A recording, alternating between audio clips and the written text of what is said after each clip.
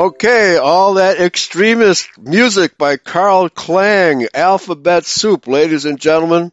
You're listening to Eurofolk Radio, and this is Bloodlines, and as usual, our co-host today is Michael Swede. How are you doing today, Michael? I'm doing very good here from sunny Sweden now, so the sun is coming back.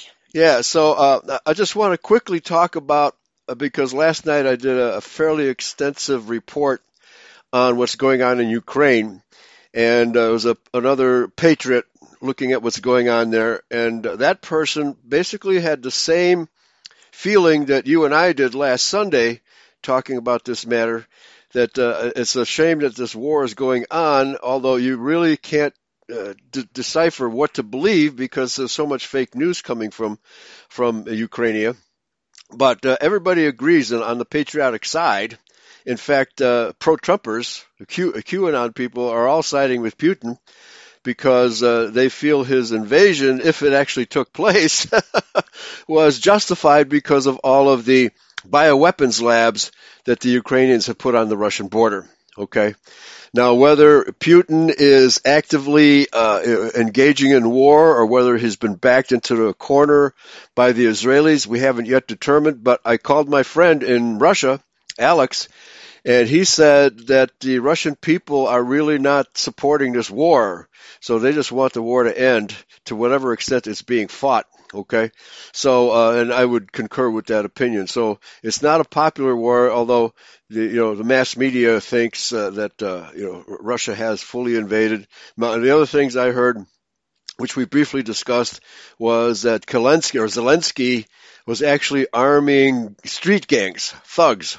Okay, giving them semi-automatic weapons, which they were using to fire against the Russians from vacated buildings, right? So he's enabled Russian thugs to take over neighborhoods, and they execute civilians too, okay? So this is the type of government the Ukrainians have. Very unfortunate, Michael. Over to you. Yeah, and this, for me, I have also been sending out some videos that showing basically from Kiev, where there's basically no actions. There are a lot of reporters, there are a lot of other stuff going on. So, and here is my problem with all this. You said there's a lot of fake news out, and I don't know. I just try to ascend what is true and what is not true, and then you should keep what is good, and then get away. That is said in 1 Thessalonians 5:21, that it says that prove all things, hold fast that which is good. Right. So this for me still, I have not made up what's really going on, because I don't know Russian, I don't know Ukraine, and then I'm just sharing then information, what I'm getting. Now think here, look at it. So that's kind of how, I don't know how I try to navigate this whole thing. Right. So this is for me also, as I know that as you said, the Jewish president there in Ukraine, he's a Jew, so of course he's a scumbag. They are. I can't trust them. No. So and all you get from mass media is fake news by fake Jews, right? And so you have to rely on the reports you get from the ground, and precious little of that. Okay, so. But we'll find out sooner or later, just like January 6th. I smelled a rat. This is, of course, 2 years ago now. I smelled a rat that this was a setup from day one. Okay. From day one, I smelled that was a setup. And they're still detaining innocent white people from January 6th without being charged. Okay. They don't treat black people that way. They only treat white people that way. Okay. So anyway, we'll keep you updated on this situation as soon as we know for sure facts, okay? But the one thing that everybody, all the patriots are agreed on, is that Putin is within his rights to challenge the military buildup that has gone on across the border and the aggressive actions that Ukraine has taken into the Russian cultural people in Donbass and other territories, which they actually voted to leave Ukraine and join Russia. Mass media doesn't tell you that either. Okay. Yeah, I also want to comment. Yeah, this is also something that we don't get reports from this eastern part of Ukraine, where it could be that the Ukrainian army is attacking their own citizens. They may be That's right. attacking their. So we don't, and that's what I want to summarize all this. That I don't know. I don't profess that I know. I'm sharing. Yeah. I try to get grasp of all this, what is going on. So that's kind of, and we know that all warfare is based upon deception. That's right. That's right. So if and also I sent you now an article, Ela, that I read yesterday in my show that it said, Jews of the world unite against Russia. I think that was okay. Yeah, it's a Jewish war against Ukraine, right? And the Ukrainians are caught in the middle. Yet again, it's just another Holodomor. That's what this is, folks. It's just another Holodomor. It's destabilization of Europe, Russia, the whole area. That's what the Jews really want. Total destabilization. Okay, an excuse for their intervention. All right, their globalist intervention. That's all that's going on. I prayed last night that the Germans would wake up and not get involved. so we'll see what happens. Germans. Yeah.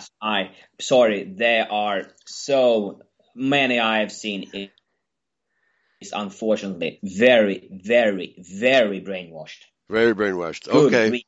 I'm sorry. Yeah. I'm sorry. That's what I've seen, though. Okay. Yeah. It seems like the French are not as brainwashed because they know Macron is a Jew, right? They know that. Yeah. So France is in the same situation as Ukraine. The internationalists plunked a Jew down in their country and made that person president. Okay. Same story. And, of course, the rest of the world is not Jew savvy. And I guess the Germans aren't Jew savvy. No, they don't know that Merkel is a Jewess, so they don't even want to think about those kind of stuff. And they think about Hitler and all that. Angela, she looks German. She looks German, right? She was an East German operative before. How did she make the transition from an East German communist to the prime minister or whatever they call her of Germany? How do you make such a transition, right? So unless you have banker support, right? So, okay. So anyway, I wanted to do, people have to get used to my semi-annual rants against daylight saving time and Central Standard Time because I have been arguing for years that it's a complete waste of time. And now we have scientific evidence that it's in fact dangerous. Okay. So this article, which I posted in the chat room, is from medicalexpress.com. Dated March, not an exact date. Oh yeah, March 11th. Oh, dated a couple days ago. March 11th, 2022. Why daylight saving time is unhealthy. A neurologist explains. As people in the U.S. prepare to turn their clocks ahead 1 hour in mid-March, I find myself bracing for the annual ritual of media stories about the disruptions to daily routines caused by switching from standard time to daylight saving times. And of course, I've always been joking about, you made a date. A woman complains that she made a date with this guy and he didn't show up, right? No, the fact is she was an hour early and he had the correct time, but she got up early, okay? And so they just failed to connect. Well, she blamed him. He stood me up. I hate him, right? That's just a small part of what's going on. Let's continue here. About a third of Americans say they don't look forward to these twice-yearly time changes. An overwhelming 63% to a 16% majority would like to eliminate them completely. They didn't survey me, but I'm in that group. But the effects go beyond simple inconvenience. Researchers are discovering that springing ahead in March is connected with serious negative health effects, okay? I'm a professor of neurology and pediatrics at Vanderbilt University Medical Center in Nashville and the director of our sleep division. In a 2020 commentary for the journal JAMA Neurology, my co-authors and I reviewed the evidence linking the annual transition to daylight saving time to increased strokes, heart attacks, and teen sleep deprivation. Only with teens? Teenagers? I would think that would be across the board, but that's what it says here. Teen, T-E-E-N, teen sleep deprivation. Based on an extensive body of research, my colleagues and I believe that the science establishing these links is strong and that the evidence makes a good case for adopting permanent standard time nationwide. There you go. I'm for that, as I testified at a recent congressional hearing. So, science is backing us up. Missing sleep, worse health. Falling back, going from daylight saving time to standard time each November by turning the clocks back 1 hour is relatively benign. While some people may feel thrown off balance and need a few weeks to recover, yeah, and need 6 months to recover, research hasn't linked it to serious impact on health. Springing forward is harder on the body, however. This is because our clock time is moved an hour later. In other words, it feels like 7 a.m. even though our clocks are saying it's 8 a.m. So it's a permanent shift to later morning light for almost 8 months, not just for the day of the change or a few weeks after. Yeah, well, it's out of sync with nature. Farmers, they get up by the sun and go down by the sun, right? So this is particularly notable because morning light is valuable for helping to set the body's natural rhythms. It wakes us up and improves alertness. Oh, no wonder people are no wonder I have to have 5 cups of coffee to feel alert. Although the exact reasons are not yet known, yeah, well, it throws your body rhythms off. We are creatures of the sun. Our bodies are designed to work with the sun. Okay, it's what do they call it? Biorhythms. This circadian rhythm, I think they also call it. This may be due to light's effects on increasing levels of cortisol, a hormone that modulates the stress response, or the effect of light on the amygdala, a part of the brain involved in emotion. Yeah, it makes me upset, as you can probably tell. In contrast, exposure to light later into the evening delays the brain's release of melatonin, the hormone that promotes drowsiness. This can interfere with sleep and cause us to sleep less overall, and the effect can last even after most people adjust to losing an hour of sleep at the start of daylight saving time. Because puberty also causes melatonin to be released later at night, meaning that teenagers, yeah, I read that right, it is teens, it affects teens, meaning that teenagers have a delay in the natural signal that helps them fall asleep. And adolescents they want to stay up all night anyway. Adolescents are particularly susceptible to sleep problems from the extended evening light of daylight saving time. This shift in melatonin during puberty lasts into our 20s. No wonder I was always, my nerves were always frazzled when I was going to college. Adolescents also may be chronically sleep deprived due to school, sports, and social activity schedules. For instance, many children start school around 8 a.m. or earlier. This means that during daylight saving time, many young people get up and travel to school in pitch darkness. Right? Okay, just one more section here, the Western Edge effect. Geography can also make a difference in how daylight saving time affects people. One study showed that people living on the western edge of a time zone who get light later in the morning and light later in the evening got less sleep than their counterparts on the eastern edge of a time. Well, yeah, because we get up with the sun. They get up an hour later and go to bed an hour later. Because, for example, Eastern time zone in America goes from New York City to Chicago. All right? So if I stand at the Indiana border, 1 foot in Indiana, 1 foot in Illinois, my 1 foot in Indiana is an hour ahead of my left foot if I'm facing north. Hey, that's very confusing, folks. I've been working in Illinois and try to go to a hardware store late in the afternoon at 4 o'clock and oh no, I went to Indiana and the store was already closed because it was 5 o'clock in Indiana. That's very stressful, folks. Very stressful. Okay, so they call it circadian rhythm. Scientists believe that these health problems may result from a combination of chronic sleep deprivation and circadian misalignment. Circadian misalignment refers to a mismatch in timing between our biological rhythms and the outside world. In other words, the timing of daily work, school, or sleep routines is based on the clock rather than on the sun's rise and set. So there it is, folks. There it is, scientific proof that these time changes are bad for us. Okay? Yeah, and okay.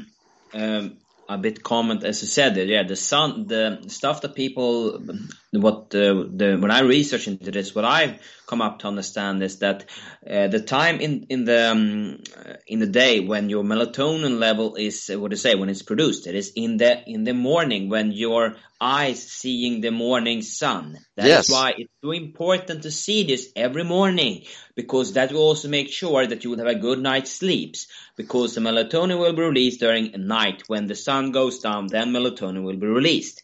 But it will be produced during during your daytime hours, during the morning. That is why it's so important to see the morning sun. Yeah, like farmers do, right?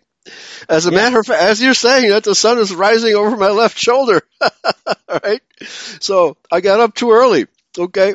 So this has been a problem. Now, of course, America is about 3,000 miles long from, actually longer than that, but from New York to LA, something like that. 3,000 miles. Okay. How wide is Sweden? It probably doesn't affect the country of Sweden that much. No, it's on the height. We are more on the heights. For us, during the middle of the winter, we have basically pitch black when you go up and when you come home. That is it's black. So how much daylight do you have at this time of year? Oh, now you put me on the, now it's better. Now I see much more sun. But during during February and January, it's barely little. So I should maybe come back on that, how many hours it is per day, but this makes it now it's getting to better times here, because now it's more. Yeah. But here up, you have also this when you come higher up in Sweden, where there's basically during the winter it is black all the time almost for them. Right. But then during the summer it is then light all the days instead. So yeah, and that vitamin D deprivation, because you get vitamin D from sunlight. And a lot of it enters your eyes. You don't want to look directly into the sun, but on tight angles, that sunlight goes into your eyes and it creates vitamin D. Okay, and if usually in the wintertime you're not showing much skin, so you don't get much absorption through your skin. So your face and eyes is the primary absorption point for vitamin D, natural sunlight. Okay. Yeah. So, so there's a syndrome in your neck of the woods, a depression, wintertime depression. All right. Okay. It's very commonly known because of the lack of sunlight and your circadian rhythms being thrown off by being pitch black all the time. Yeah. We call that maybe lappsjuka. What? That doesn't sound good. No, it's upward. I don't know what to say. It's sjuka, sickness, and lapp is like northern sickness. Yeah, basically. Yeah. From lack of sunlight and no social life because it's always dark out, right? Yeah. Okay. Yeah. So, and I unfortunately looked right into the sun, and I've got spots in my eyes right now. So, I'll turn it over to you. We're going to Sargon the Magnificent, and we're on chapter 10. For those, if you open up the link, you have to actually download the link from the New Ensign to read the whole thing. So go ahead and do that, and you can follow along. So I'm going to turn it over to you, Michael, chapter 10, if you please. Thank you. And I would like to make one more comment regarding to discuss this with the sunlight, because you have the most, they will say, receptor of the sunlight is in your eyes. That is why they are so sensitive to this. But you also have those receptors in your skin. So that is why you need to have, use the word skin in the game. You need to be out in the sun and showing your skin to absorb the sunlight. That is also why, example, if you turn up your lights when you go up to the bathroom or something during the night, you will be awake because you're signaling to your body that the clock is now 12 noon. It is not.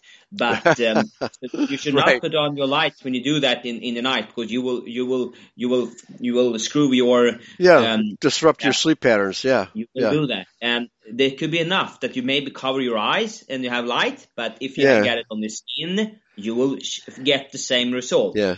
So it is. That's why we also have to be aware of. You also have those receptors in your skin, but most of the receptors is in your eyes. Right. Right. Well, here in Chicago, you have to wear those workman's ear pads to drown out the noise from the neighbors. You know, the mariachi music, right? All night long. Okay, yeah, very Okay. important.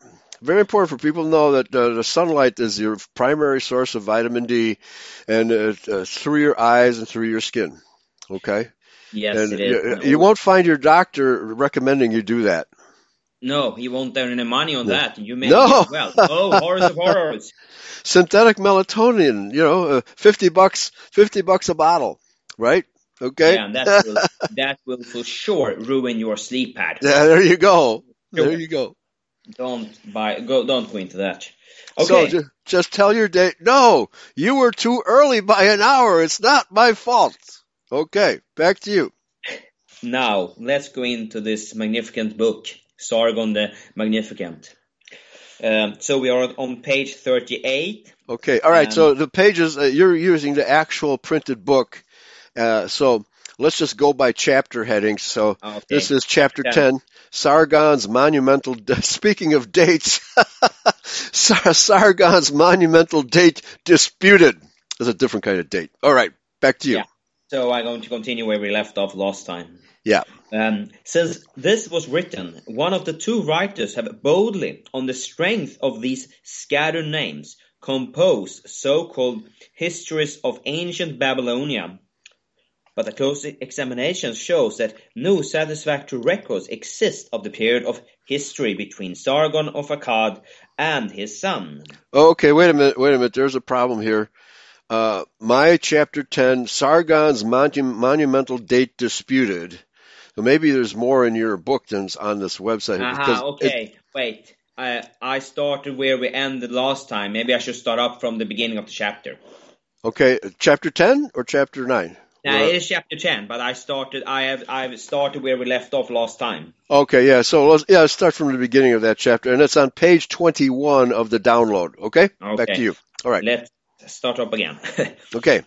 Since these views were expressed, Assyriologists have been fit to throw doubt about this early date, and the news which startled Professor Hillpreach to discard by them. Professor King explains that to accept this date as accurate entails the leaving of, quote, enormous gaps in Babylonian history, with the invention of kings and even dynasties has not succeeded in filling up. Okay, so let me just interrupt. The date she's talking about is 3790 BC. 3790 BC, and they all date Sargon much later than that. Okay, back to you. Okay. Yeah. These gaps can, I contend, be accounted for by my theory that Cain reigned in Babylonia many hundreds of years and was probably followed by an equally long-lived son. Since Naram-Sin seems to have been almost as famous as his father and to have made even more extensive conquest. Okay. Other Assyriologists in endeavoring to compile consecutive history of ancient Babylonia shows that discard Sargon's date, 3800 BC. In the latest edition of the British Museum Catalogue, we find, bracket, page 4-5, end bracket, quote, it is now generally thought that the scribe of Nabonidus either made a mistake in copying or that there was a mistake in the archetype. In fact, that they wrote 3,200 instead of 2,200. We may assume that the Sargon reigned between 3,000 BC and 2,700. Okay, so the archaeologist says, that's impossible. Let's just change the dates. It doesn't fit with the theory of evolution, so let's change the dates. Okay. Yeah, but if we then go by the biblical, then I would say, isn't it then 3,800 BC is more appropriate? That's right. I would say. Yes, absolutely. So this is, as you say, they want to adjust the theory, right? So it fits their wrong theory. Yeah, according to Archbishop Usher in the Reckoning of the Masoretic Text, we're talking 4,000 BC. right? But it was probably earlier because that date is determined only by Adam giving birth to Seth. Okay, so how long was he alive before he gave birth to Seth? Okay, nobody really knows. So with the Septuagint reckoning, it's closer to 5000 BC. All right, so there's nothing wrong with the dates that she's proposing here. Absolutely nothing wrong with them. Okay, back to you. Thank you. I had some water and coffee also, so I can get a good so you can stay awake. Now, that's no problem for me. The time is here almost 2. Right. Okay. Page 38. It is fortunate that the rather confusing statement, which clashes with my theory, is only guesswork. It seems strange that Sargon's date should be so lightly discredited to make way for mythological list of kings with unconvincing names. In the time history we read, quote, "Unfortunately, these ancient lists consist, for the most part, of tables of names having strange and unfamiliar sounds. To the average reader, these names are necessarily repellent. Such words as Eanatum." Okay. So are you still in chapter 10? Yeah, I am. There must be something missing here in the downloads. Also, please continue. Let us know when you get to chapter 11. Okay, go ahead. Okay. Yeah. Urumush or Alushareshid. Samsiluna, those names. Kadashman Karbe. Okay. It cannot well be otherwise than mystified when unconnected with any vivid sequence of tangible events. And for the most part, the names of these earliest rulers of Babylonia stand in the present state of our knowledge as mere names, with only here and there a suggestion of tangibility. The present knowledge does not by any means suffice to give us a full list of the names of these early monarchs.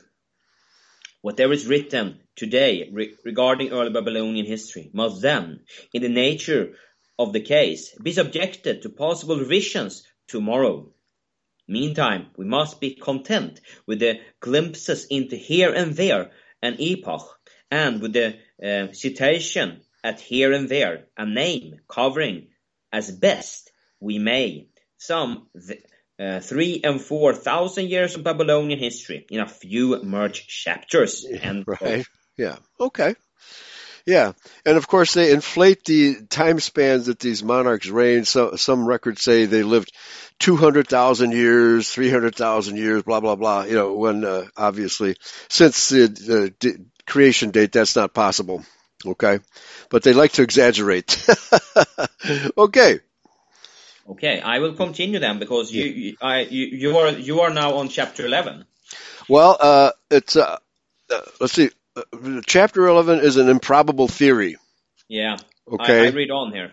Yeah. So you're still in chapter 10, but I don't have on my copy what you're reading. So please continue.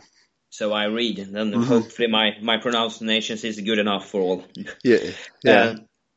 Since this was written, one of the two writers have boldly, on the strength of these scattered names, composed so-called histories of ancient Babylonia. But a close examination shows that no satisfactory records exist of the period of history between Sargon of Akkad and his son, and the reign of Hammurabi, who is regarded as Amaraphel of Genesis 14:1, the contemporary of Abraham. The long list of imaginary kings has all the air of being authentic. But I agree with the writers who claim that some of those names, Lugal Kibub and Lugal Sagisi, for instance, and are only other titles for Sargon. Oh, okay. The fact that those kings are credited in inscriptions with the very same achievements as Sargon justified this conclusion. I go further and suggest that most of the names in this list were mere inventions of the Babylonian priests, which are now used to fill up the quote, enormous gaps, end quote, in history caused by the Right. Okay, so it's not possible that Cain lived nearly 1,000 years like Adam did. Okay, so the secular archaeologists don't want to believe that. So they have to assume that these different names for Sargon are in fact different people. That's what they have to assume. Back to you. Yeah. Yes. Exactly. And what do I thought? This is also, this also comes to this: who are the author of confusion? It is Satan. Right. And here we see confusion in this priesthood. Yep. Amen.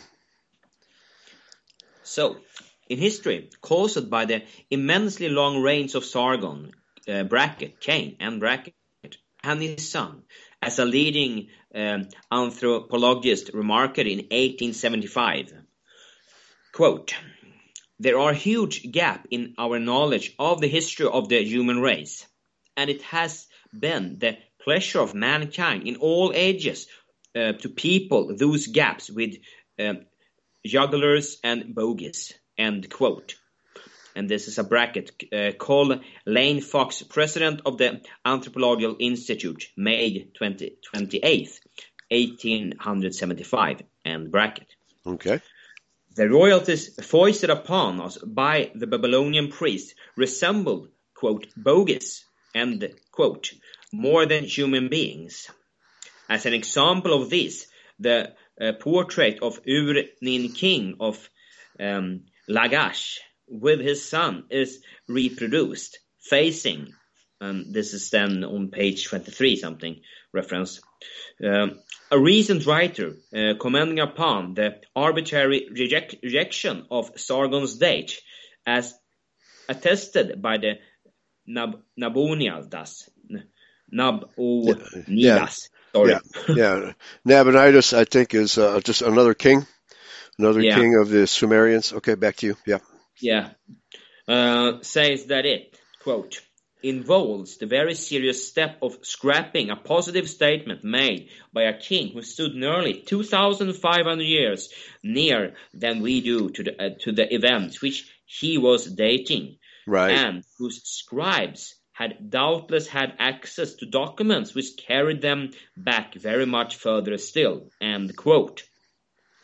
And this was from the Life of the Ancient East, page 107, J. Blakey, 1923, end bracket. Naturally, since Sargon's date agreed with my theory about Cain, I gladly accept it. It seems strange that astrologists have ignored the possibilities of any connection between Sargon and Cain, in spite of the illuminating fact that Sargon reigned when, according to the Bible, Cain may have been alive, that the name Sargon means King Cain, right, and that the Babylonian, quote, Erech, end quote, was probably the city Enoch built by Cain. It is especially strange that Professor says, who tacitly admits Cain's historical reality by suggesting that he built that city, should overlook the possibilities entailed by the suggestions Cain was born and bred in the atmosphere of the miraculous. His parents were possessed and of supernatural knowledge, some of which must have been imparted to their children. They had been designed for immorality and immortality. Right, there you go. Well, immorality too, after the fall, right? Okay. Yeah, and to judge by their longevity, some spark of the immortality must have survived in their descendants for many centuries. Yes. Although the common way of describing the reason why the patriarchs before the flood lived longer is because it was a much more pleasant environment. Okay, very little disease, clean water, fresh air, that sort of thing. But yeah, I agree with her that the long-lived status of the pre-flood patriarchs and people in general was due to the fact that they'd had some blood from the fallen angels. okay, which gave them a long life. Okay. Yeah. And I think you also have alluded to that when you got the change in the atmosphere, that was going to Right. change the lifespan. Exactly. And also, like you quoted that one book, 1875. I think that was right around the time of the Scopes trial here in America, where let's put it this way, the sciences began to be definitely anti-Bible and anti-Christian. Okay, so the dispute between evolution theory and Christian archaeology began to rage around this time, with scientists, archaeologists, paleontologists, etc., declaring themselves one way or the other. They're either pro-Bible or anti-Bible, and it still exists today. Okay, back to you. Yeah, thank you. Cain's presence, therefore, would offer the most resemblable key to the problem of ancient Babylonia. The story of the Tree of Knowledge is now often regarded as a kind of fairy tale, founded upon Babylonian legends and unworthy of serious considerations. Yeah, so is Christianity. It's all based on fairy tales, right? Yeah, that was the Jews want us to believe. Yes, right? But this view is strongly opposed by the fact that bracket, as we shall see later, and bracket, the conception of the tree of knowledge found its way into Babylonian before 2000 BC, together with other details of the Bible story, while the nonsensical and paradoxical references to that story in the Babylonian inscriptions cannot reasonably be taken as anything but the willfully corrupted form of the events described in the Bible. Mm-hmm. Very good. Even some thinkers who accept the miracles of the New Testament doubt these recounted in the Old. Dr. Charles Gore, former Bishop of Oxford, writes, quote, "The Christian religion could not have begun without miracles, or the beliefs in miracles. So I think that today we are rationally led to believe that they actually occurred, and that without such belief, the conviction of the Christian faith would not hold its ground." End quote. Yeah, miracles. We have a lot of miracles that happens daily in our life, I think. Yeah, absolutely. Because we have the only living God that protects us and guides us and helps us in all His way. Right, yeah. Yeah, you obey His laws and have the faith of Jesus Christ, you're good to go. Miracles do happen. Yes. Yeah, yes it is. Yet, for the first chapter of Genesis, he has little use, probably because of the miraculous elements in them. According to him, quote, "We should regard Adam and Eve not as historical individuals, but as man and woman, as every man." End quote. Right. Yeah. Okay. That's the cop out. Right. It's not real history. Right. It's figurative language. Okay. That's the way academic archaeologists view the Bible even today. Yeah, and that bracket is then a bracket. Can we believe? Canon Gore. Yeah. Right. Is it not equally rational to believe that the Hebrew religion began with the miraculous events recorded in Genesis, and that without these events there would have been no religion at all? Christianity, as Saint Augustine bracket of Hippo and bracket remarked, began in Genesis, and judging by the way in which the pioneers of Christianity refers to the book of Genesis, his sentiment was inspired by their writings.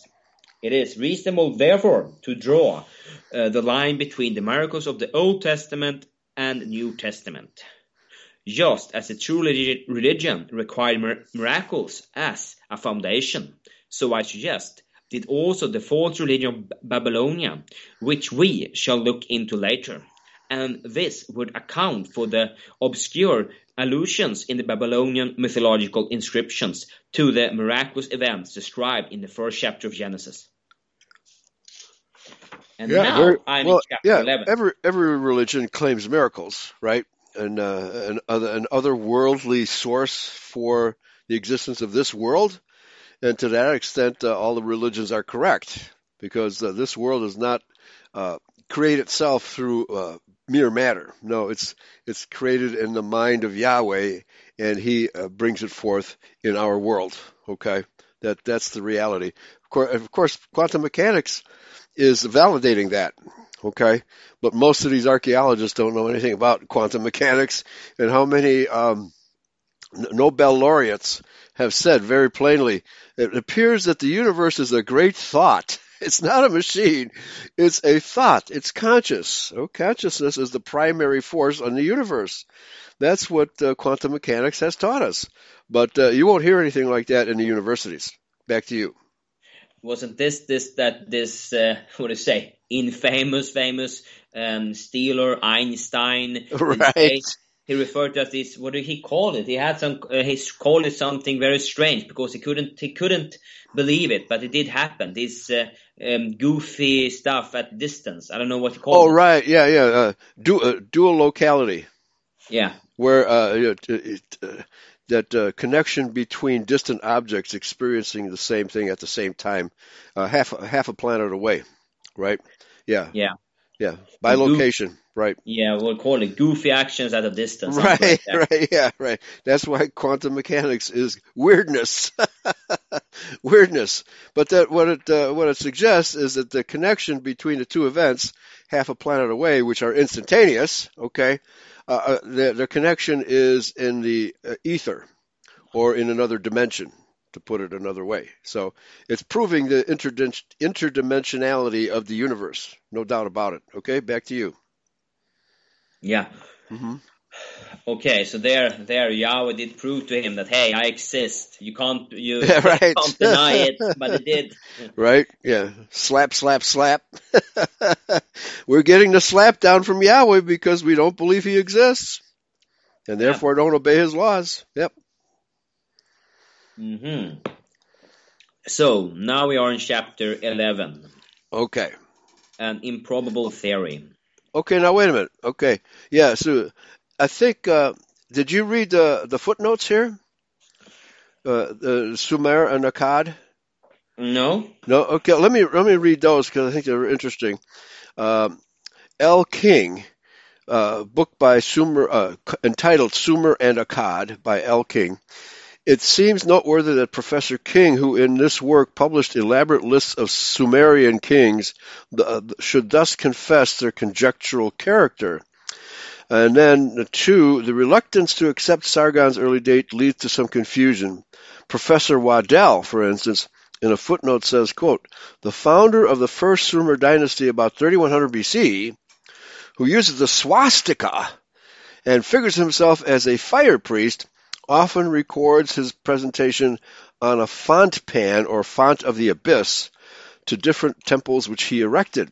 Sargon I, about 2800 BC, as 2800 BC, as high priest who uses the swastika, describes himself as a water libator and devotee of Nazir, Nazi. So we have Nazis in Sumeria, Nazir of God, Phoenician origin of Britons by L.A. Waddell. Back to you. Thank you. Okay. Oh, she says, how much simpler to regard both kings as one and the same person. Okay, very good. Okay, let's then continue with chapter 11, an improbable theory.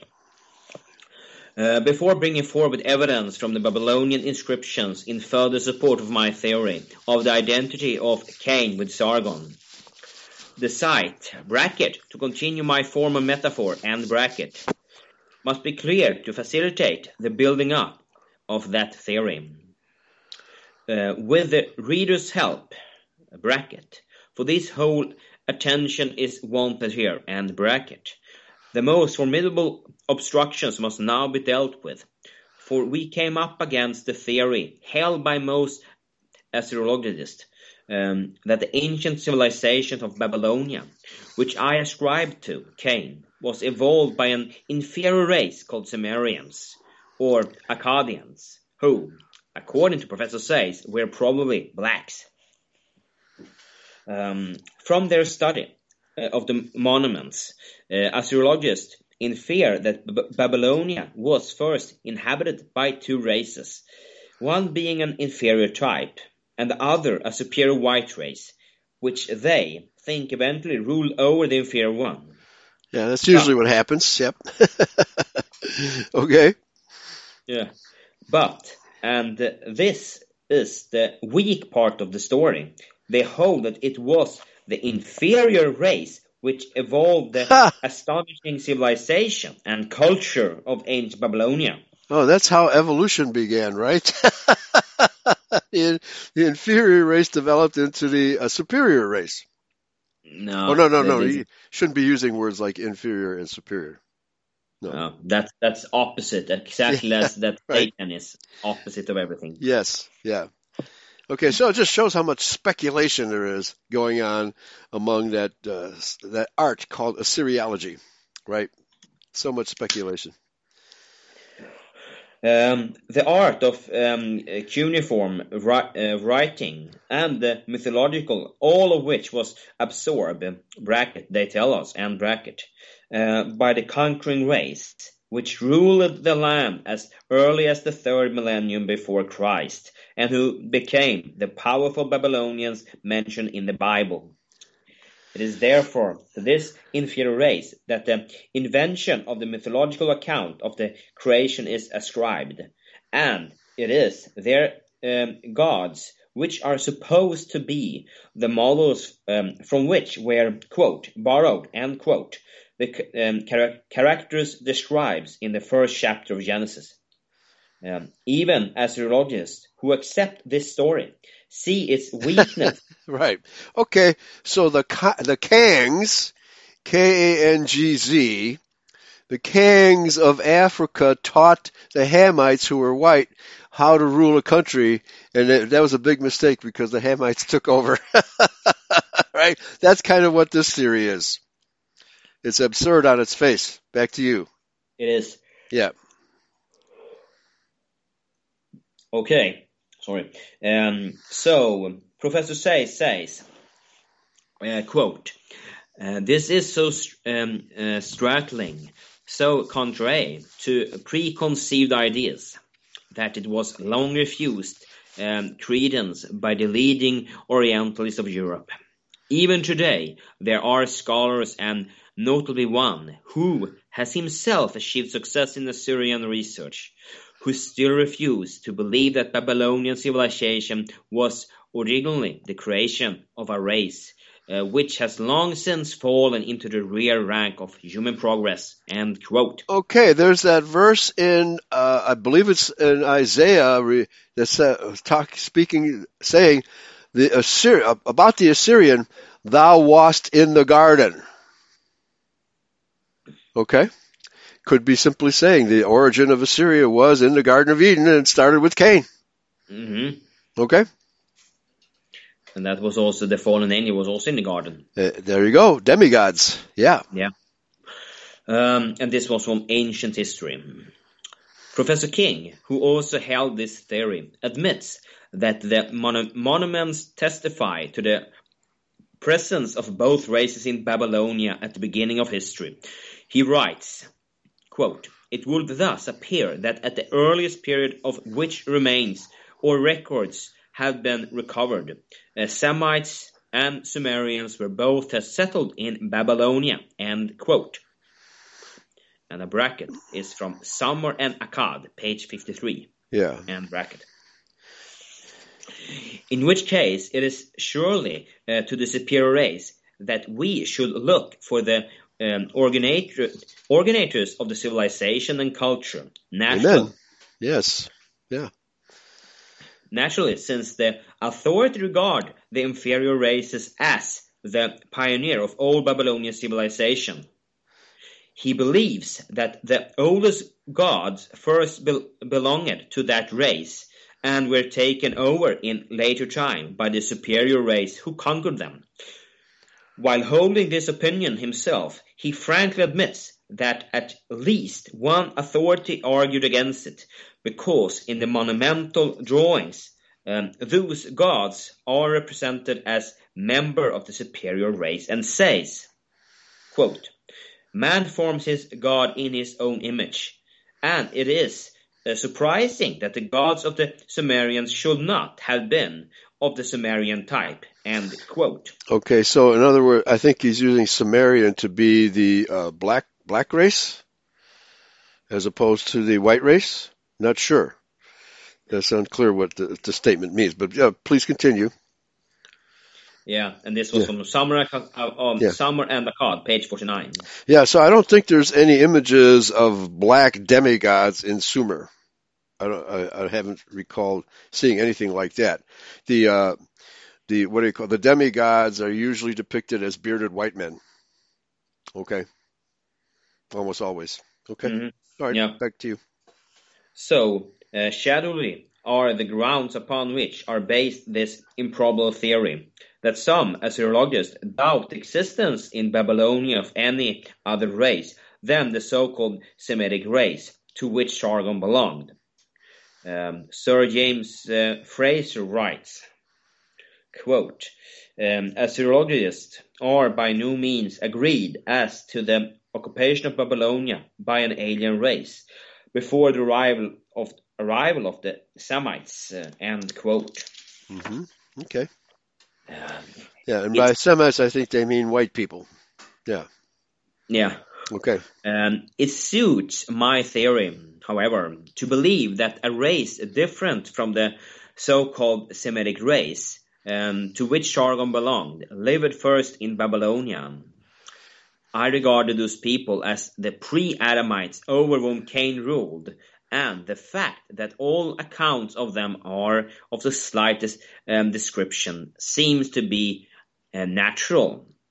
For if they were an inferior race, as we should infer from the Bible and the monuments, they would have left no records of any kind. And the names of actions attributed to them were, therefore, probably invented by the later historians of Babylonia. As one writer says, quote, "We are constrained to view the Sumerians solely in the light of their successors," end quote. Okay, well, that's true of all archaeology, right? Who left the records behind, right? So, yeah. So this is very interesting. She says pre-Adamites. Very good. Because that's what we believe in identity. 2 line that Adam and Eve had relatives living out in, well, let's call it Sumeria, all right? But the races were created in Genesis 1, and in Genesis 2, the man Adam and the woman Eve are selected from those pre-Adamites, and Yahweh improved made them demigods, actually. Made them demigods in status, but they fell shortly after this incident, with Nachash. Okay, so it's hard to say, when did this fall occur, and when did Seth? When was Seth born? Hard to pinpoint dates like that. Okay, but back to you. Yeah, thank you. Mm-hmm. So now we come into chapter 12, the Sumerian problem. It seems that the reasons why the inferior race is supposed by Assyriologists to have involved the ancient civilization of Babylonia are first, that Sargon, in whose reign that civilization existed, could not, in their opinion, have originated it, since its evolution must have required many centuries. A very natural conclusion, since they do not identify Sargon with Cain. And secondly, that most of the inscriptions upon the monuments are written in a mixed dialect, very different from the Babylonian language talked by Sargon and the later Babylonians.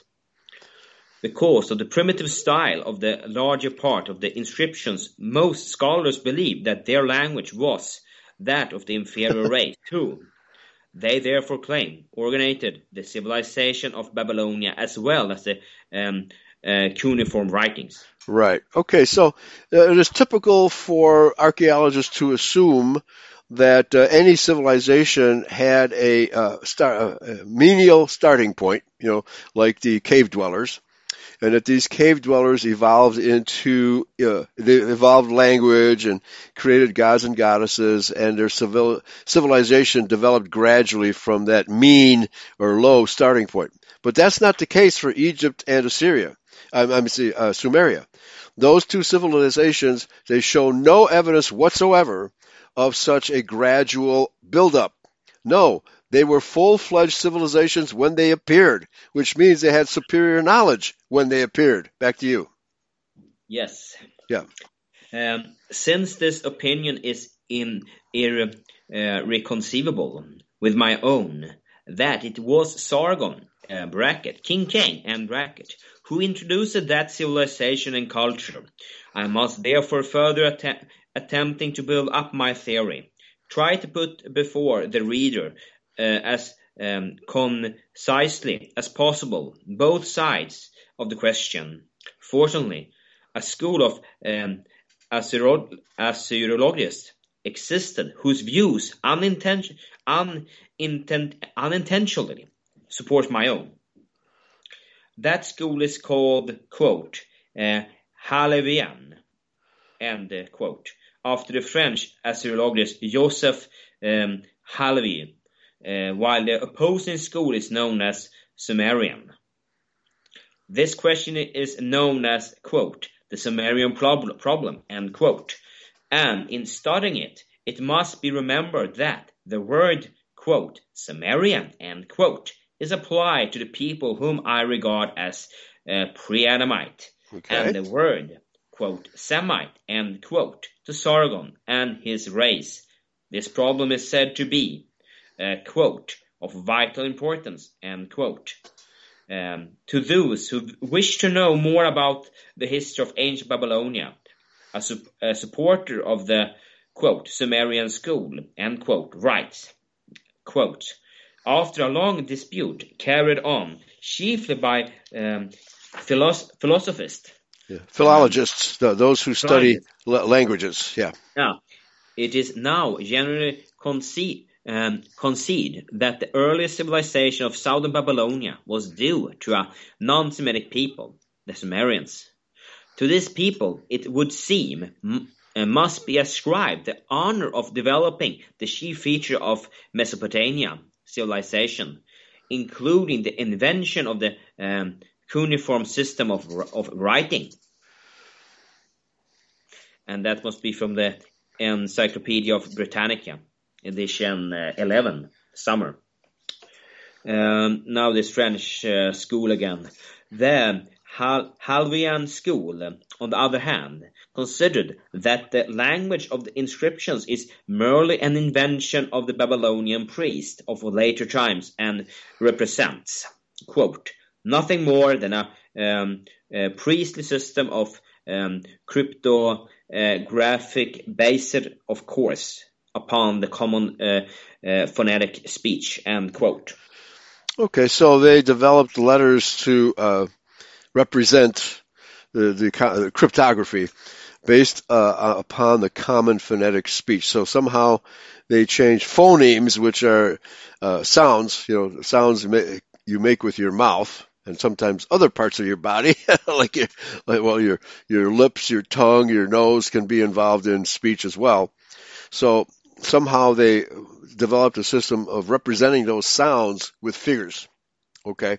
Now it's interesting also that the Chinese relate their stick figures, their form of writing, which is what do they call it now?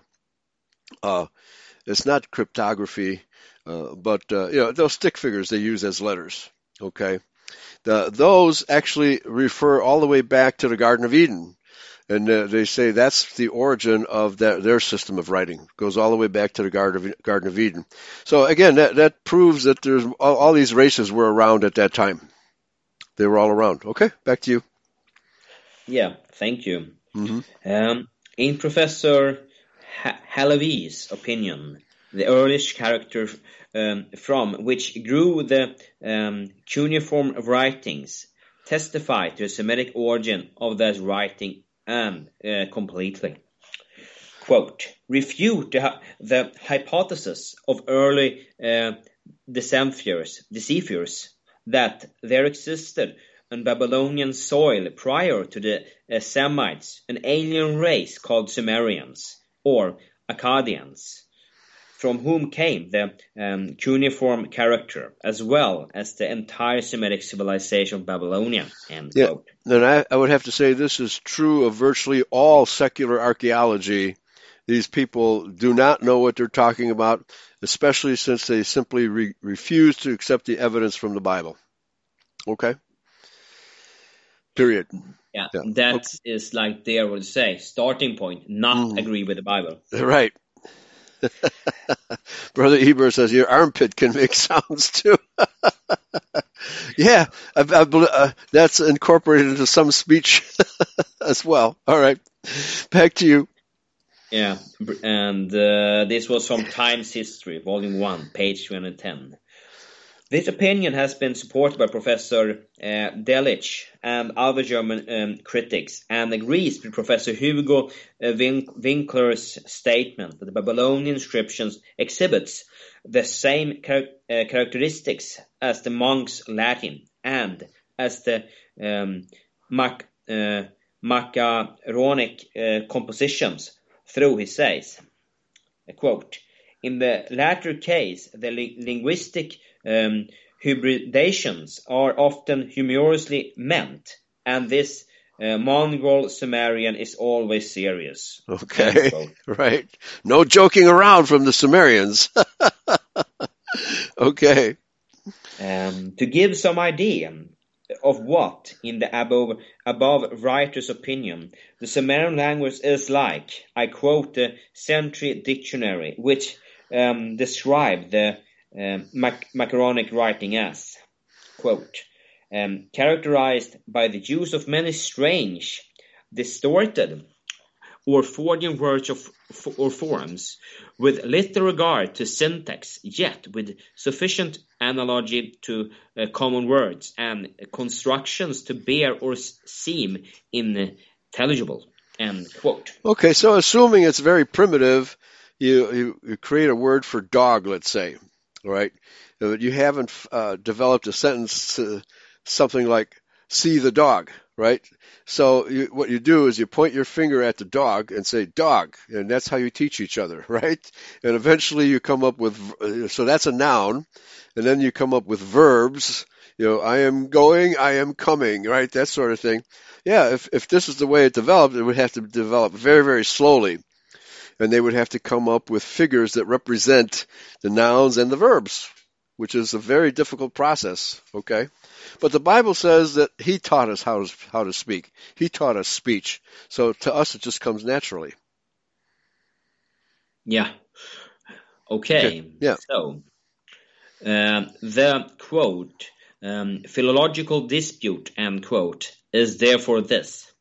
The Sumerian school claimed that an inferior race called Sumerians invented the writings, etc. of Babylonia, which the superior race called Semites afterwards absorbed. On the other hand, the Halevian school denies the existence of the inferior race altogether and claims for the superior race the invention of the Babylonian writings, civilization, and culture. A means of reconciling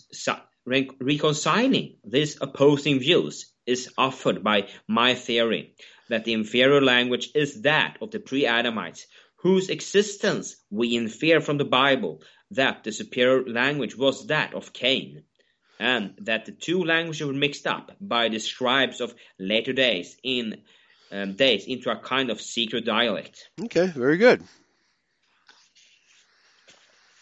Okay. Yeah, and so-called secret, I don't know if it would be secret, but it would be hard to teach, masses of people this new language that's just starting to develop, right? That would be difficult. So the priests and the astronomers would be the first people to use such a language. And of course, astronomy revolves around mathematics, so mathematics and language would have been developed around the same time. Okay. Yes, thank you. Okay, now we are in chapter 13. Professor Leonard's King's ultimatum questioned. because of the apparently primitive language in which most of the inscriptions are written. Certain verses of the creation, fall of man, and the deluge are believed by the Sumerian school to date back to the time before Sargon of Akkad, to be the work of the, quote, Sumerians, end quote, and to be the models on which both the Bible and Babylonian stories were founded. As we have seen, this opinion has been disputed, but in 1916, Professor King announced his conviction that the controversy must be settled in favor of the Sumerian school, since quantities of tablets had been found at Nippur in Babylonia, which were almost entirely written in the, quote, Sumerian, end quote, language. This hardly justified his conclusion. However, if, as another astrologer writes, quote, nothing found at Nippur can be dated with any certainty earlier than 2500 BC, end quote. And that is from Religion of Babylonia and Assyria, page 595, by M. Jastrow. For in the case that, quote, Semites, end quote, who are known to have been in Babylonia before that date, may have already invented the, quote, priestly cryptogram, end quote, which Professor Halevi believes the, quote, Sumerian language, end quote, to be. Professor King seems to discount his own conclusion and support that of Professor Halevi by saying that hundreds of the Babylonian tablets are inscribed with, quote, grammatical compilations, end quote, and list of Sumerian words accompanied by their translation into the Babylonian speech, which, he says, show how carefully the primitive Sumerian language was studied by the Babylonian priest. He writes, quote, the late Sir Henry Rawlinson rightly concludes that these strange texts were written in the language of some race who had inhabited Babylonia before the Semites, while he explains the list of words as early dictionaries compiled by the Assyrian scribes to help them in the studies of the ancient tongue, end quote. And this is from Samarkand, page 4.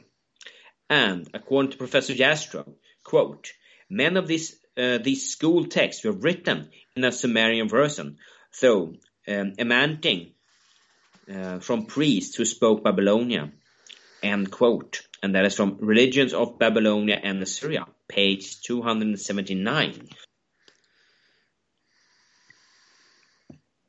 Okay, let's continue. Yeah. It seems evident that the scribes who thus studied the primitive language with apparently a view of resuscitate. Yeah. And could put as much or as little of it into their inscriptions as they chose, and that these comparatively newly discovered inscriptions may have been their last productions instead of the work of the ancient inhabitants of Babylonia. Professor says, although sharing in the opinion that the Bible and Babylonia stories were originated by the, quote, Sumerians, end quote, admits that those stories have come down to us through generations of Babylonian priests. He writes in reference to the Sumerian story of the creation, quote, its antiquity is shown by the fact that it is written in the ancient language of Sumer, but it is evident that the old poem has been revised and re-edited by the priesthood of Babylon. The creator god, Ea, has been supplanted by Merodach.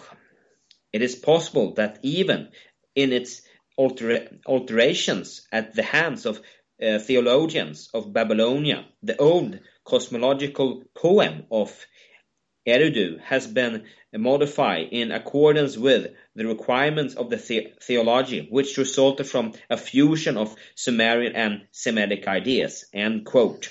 Okay, so either the Sumerian language came first, or this hypothetical language of the primitives developed into what we know as Sumerian. Okay, so since the evidence clearly suggests that both Egypt and Sumeria sprang into being overnight, that it's obvious that the Sumerians had this high level of intelligence from the very beginning, and I think Mrs. Bristow correctly ascribes it to Cain. Okay, I think she's got her finger on the correct button here. Okay, back to you. Thank you. It seems strange the professor who sees the artificially of this story can feel convinced of this, of its, quote, Sumerian, end quote, authorship. To me, it is only one of the corrupt versions of the creation story handed down from the times of Cain by the Babylonian priest. Mm-hmm. It is indeed a recommendation for the Halivian theory, and incidentally for mine as well, that if either of them is adopted, the supposed Sumerian inscriptions may be regarded as nothing more than the nonsensical inventions of the pagan priest, and probably part of a scheme to mystify posterity. Okay, to confuse us. Right? That happens all the time. Yes. So this is then chapter 14. Suggested reconciliation of the two theories. If only, as before suggested, the Sumerian school would accept the Halvian theory that the language of the inscriptions is a concoction of the priest, and if in return the Halvians would accept the theory of the Sumerian school that the inferior dialect is a real language, as I am inclined to regard it, their views could be reconciled and would fit in with my own, that the superior language was that of Cain, and that inferior that of the pre-Adamites. Such a mutual concession would not be Incompatible, right, with the science of philology. After carefully discussing both sides of the question, an American professor writes, quote, the Semitic priests and scribes played with and on the Sumerian idioms, and turned what was originally an agglutinative. Not sure what that means. Agglutinative, but probably the letter G. That's. I'll look that up. What does that word mean? Okay. Language into what has almost justified Halavi and his followers in calling Sumerian cryptogram, end quote. And this is from then bracket G. Dinley Prince, Prof of Semitic Language, Columbia University. And that's probably from okay.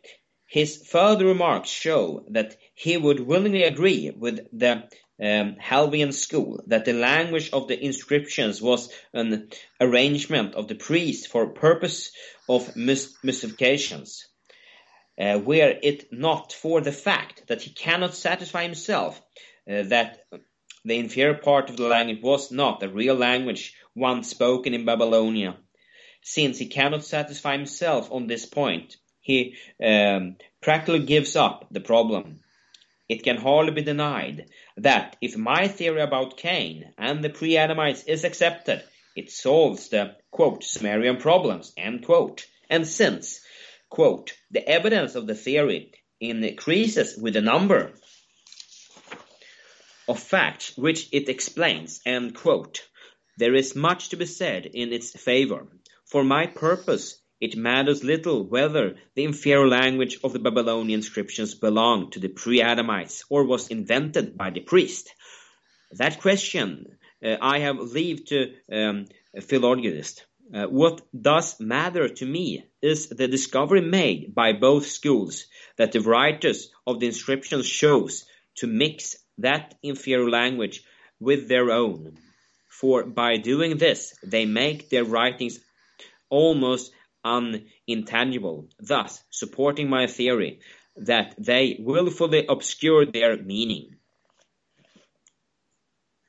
Okay, all right, so here's a agglutinative, means gluing or adhesive. Agglutinative language. This term comes from the Latin agglutinatio and translates as gluing. Based on the name itself, agglutinative languages are the languages in which the so-called formants play the main role in the formation of words. Suffixes, prefixes, affixes, and it says prefixes again. So in other words, you have your root word, and you stick suffixes and prefixes and other additions to the root word, and that's how you develop the language. Apparently, that's what agglutinative means. Okay, back to you. Okay. All right. Yeah, that's like how the language comes together. Yeah, exactly. Yeah, piecemeal. All right. Why couldn't you use that word instead? Yeah. I never heard that word before. Right. Well, see, the prefixes and suffixes have to stick to the root word, right? Like you glue it all together, right? Crazy. All right, we learned something today. Okay, very good. Yeah, and you are this is for me. This is some of the words are for me. Yeah. Right. A lot of new words for you. Yep. Yes. Okay. Chapter 15. The Great Conspiracy. Oh no, there's no such thing as conspiracies. Isn't that what the mass media tells us all the time? They are the biggest conspirators. Yeah. Amen. So, Babylon hath been a golden cup in the Lord's hand, that made all the earth drunken. The nations have drunken of her wine. Therefore, the nations are mad. Yes. Already from the beginning. And this is from Jeremiah, those Roman... At 40. Jeremiah 40, verse 7. That's 40, of course, yeah. Yeah. Okay. Yeah, so this is how the world is today, isn't it? Yep, it still is. Hasn't changed much, has it? Nothing new under the sun. No. Right? We're all still crazy after all these years. Yeah, drunk of the Babylonian right? easy money. Drunk on materialism of all different meanings. Materialism as a philosophy. Materialism meaning greed, lust for money, right? That's what people are mad about. Drunk with all that stuff. Gambling, right? Gambling is a big deal. Yeah, and easy money to go and taking loans, to go into debt, being a slave. Money that you don't have to work for, right? But didn't Yahweh say that the white man will have to earn his keep by the sweat of his brow? Right? Yeah, but I guess that the Jews come up with a method to try to go against that. That's called theft. Yes, absolutely. Yeah, that is theft. Mm-hmm. Same as taxation. Right? That's also theft. Yep. Yeah. Taking my money and then give it to someone else. I cannot even say what to do with the money. They take my money and do whatever they want with it. Well, no, they use it to buy a knife to stab you with. Yeah, unfortunately. Or buying off people. The politicians. Klaus Schwab, right? He needs money, doesn't he? No, he doesn't. Yeah, right. He's filthy rich. Yeah. Okay. Let's then continue. Having done my best to satisfy the reader that there is no proof that the Babylonian civilization culture were evolved by an inferior race, the ground is cleared for the further building up of my theory that Cain was identical with Sargon, and that to this superhuman knowledge of good and evil must be attributed to ancient glory of Babylonia, as well as he endured shame. Okay, her enduring shame. Yeah, very good. Yeah, I mean, the confusion of the archaeologists just proves only one thing, that they have no idea what they're talking about, and you have to rely on the biblical narrative to guide your study. That's what you have to do. Very good, Mrs. Bristow. Job well done. Please continue. Yes. Discarding the teachings of the Sumerian school that the inferior race of Babylonia gradually evolved, bracket, presumably from sticks and stones, end bracket. The earliest gods and goddesses it seems natural to regard Cain as their inventor, for as Professor Kittle argues, the idea of false deities can only have occurred in the first instance to one of the possessed the knowledge of God. Mm-hmm. And since, as I show later, the oldest gods, Anu and Ishtar, represent Adam and Eve, the fact that they were first worshipped in Erech or Unuk, bracket, the city probably built by Cain, end bracket, points to this conclusion. Ancestor worship. That's what all paganism boils down to, is ancestor worship, deification of ancestors. Yeah, like up here, Odin. Yeah, but he really lived. Yeah, well, ancestor worship, there you go. Yeah. Quote, there are some reasons for believing that the oldest siege and possibly the original siege of the Anu cult was in Erech, as it is there where the Ishtar cult took its rise, end quote. And that's from the Encyclopedia of Britannica, edition 11, page 113. As does Professor Say's statement that an astrotheology grew up in the court of Sargon, in which the heavens, etc., were divided between Anu, Ea, and Bel, whom I regard as representing Adam, Eve, and the devil. Very interesting. Okay. Yeah, this is what I believe where this Trinity comes from also. Right. Okay, yeah, that's very interesting. Yeah, I never made a connection between Ea and Eve. Yeah. Very interesting. Because if what do they say when they say this? You should give in the Father, the Son, and the Holy Spirit. Right. Isn't that what they say? Well, yeah, and the Holy Spirit is the comforter, which is usually a feminine quality. Okay. Yeah. So yeah, you see it right there. Adam and Eve and the devil. Yeah. Yeah. That is probably then Adam, and then the devil is then representing is that then the Son? Right. Yeah. Right. Well, as Paul says, Adam is the first Adam, and then Yahshua is the second Adam, which is the son of Yahweh, as we understand it anyway. Yeah. Okay. But see, all of these pagan religions, they deify evil as well, right? That's why they pray and make offerings to the evil gods and goddesses so that it won't hurt them, right? Yeah. Okay. Oh, yeah, but they do, because their gods doesn't exist. That's right.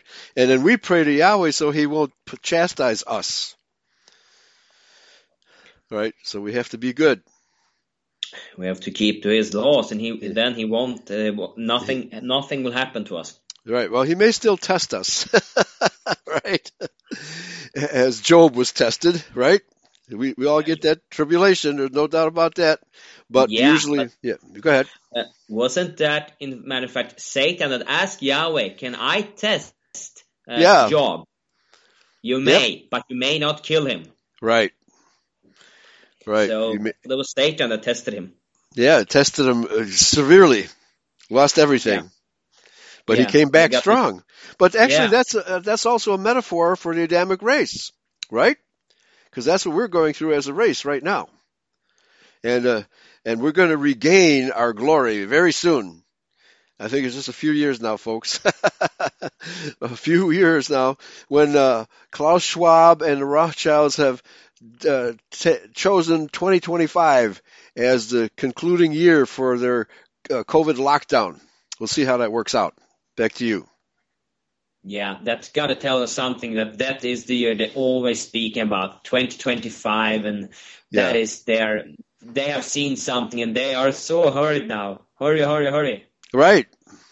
Yeah, and when you hurry, you make mistakes. That's good for us. Make way. Yeah.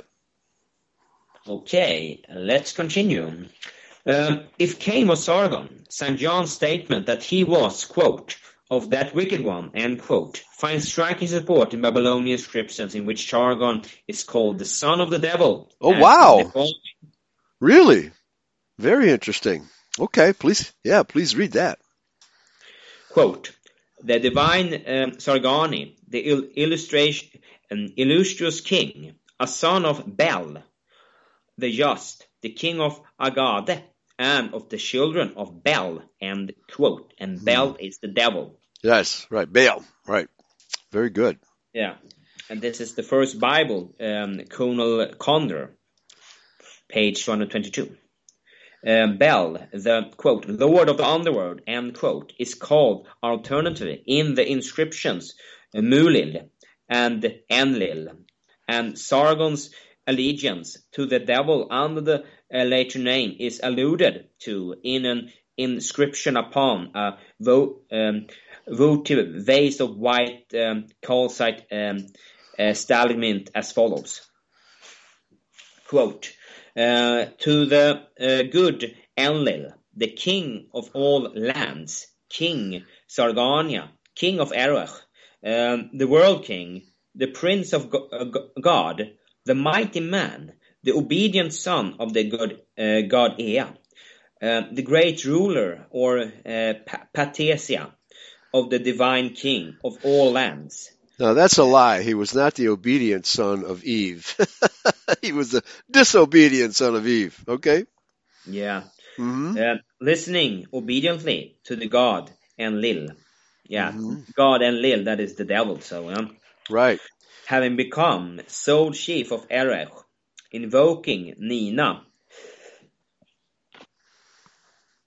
And it's probably the case, now that I'm looking at Enlil, is probably the source of the name Lilith. You know, that so-called goddess that the Jews talk about, who that Adam slept with. Maybe she's fictitious, maybe not. But yeah, Enlil and Lilith, you know, cognate terms, Lil. Okay, back to you. Just a couple minutes left. Yeah, invoking Nina for the far famed Lady of Erech, though the mighty aid in his God in the day that the god Enlil made to King Sarginia, the grant of royalty on earth, alluded to him in sight of the world, the host of the lands being obedient from east to west. He has added every land by making conquest. He has made the high place of Erech a shrine of Ea. So he worships his mother. But remember, Adam was not his father. No. So he wouldn't worship Adam, would he? That is Gabriel. Yep. There you go. So that's, yeah. That makes sense. Mm-hmm. Okay. So that's... Eva. Yeah. His mother, Eva. Yeah, so this was from the first Bible, Conal Condor, page 219. So, evidence will be given later that the names Nina and Ea both represent Eve or Ishtar.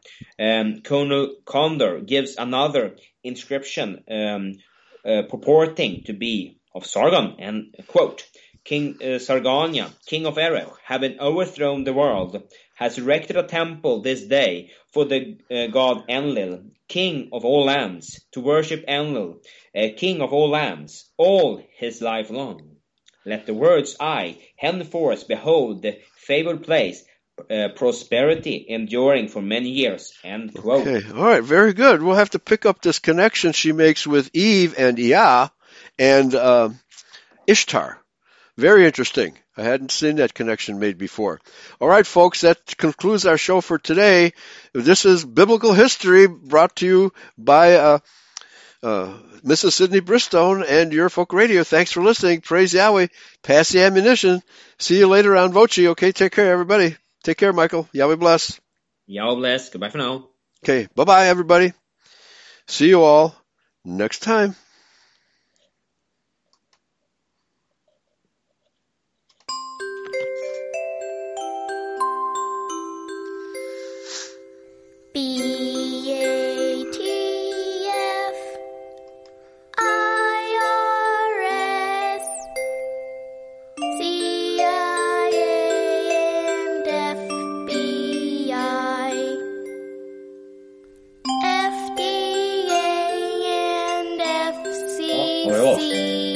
Hold on.